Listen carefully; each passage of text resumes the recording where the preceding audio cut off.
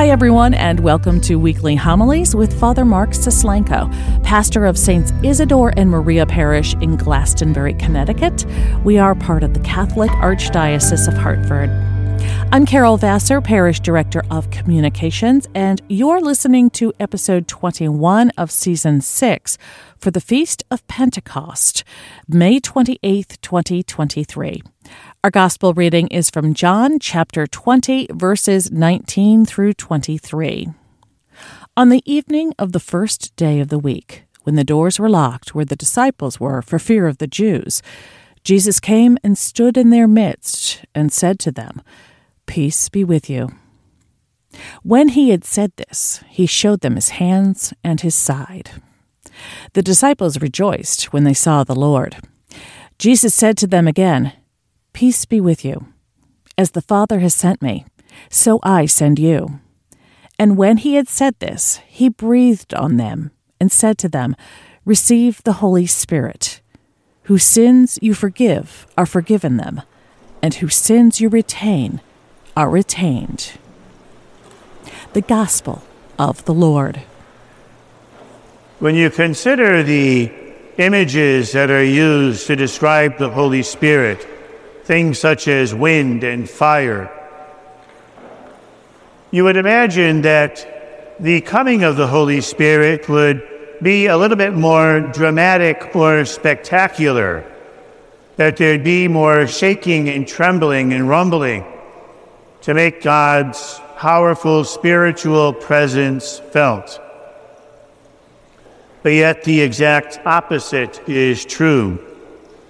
Jesus stands in front of the apostles and simply breathes on them.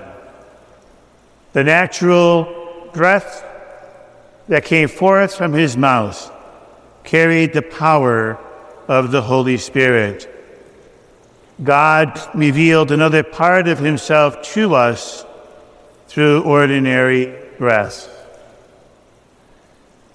And it brings us to a deeper reflection, and one that can certainly be of benefit, is that we often miss the presence of God because it really is all so ordinary. We tend to think of the dramatic and the spectacular, and we don't see God revealed in that way. We wonder if God even exists at all. And we forget that God is actually asking us to look at the ordinary stuff of life to find the beating of the divine presence. One of the tremendous gifts that faith brings us is the ability to see the ordinary in an extraordinary way. That when one opens their eyes upon the world with the eyes of faith, then what was simply one thing before now glistens with a wonderful spiritual presence.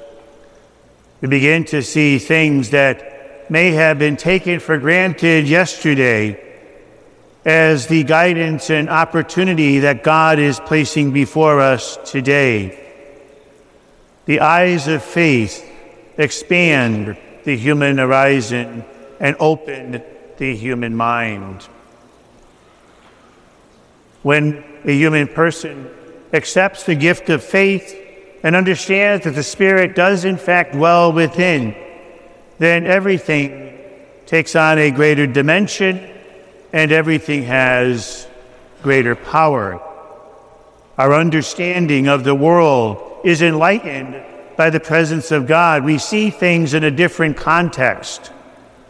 Life is not just life, but is the divine spark within.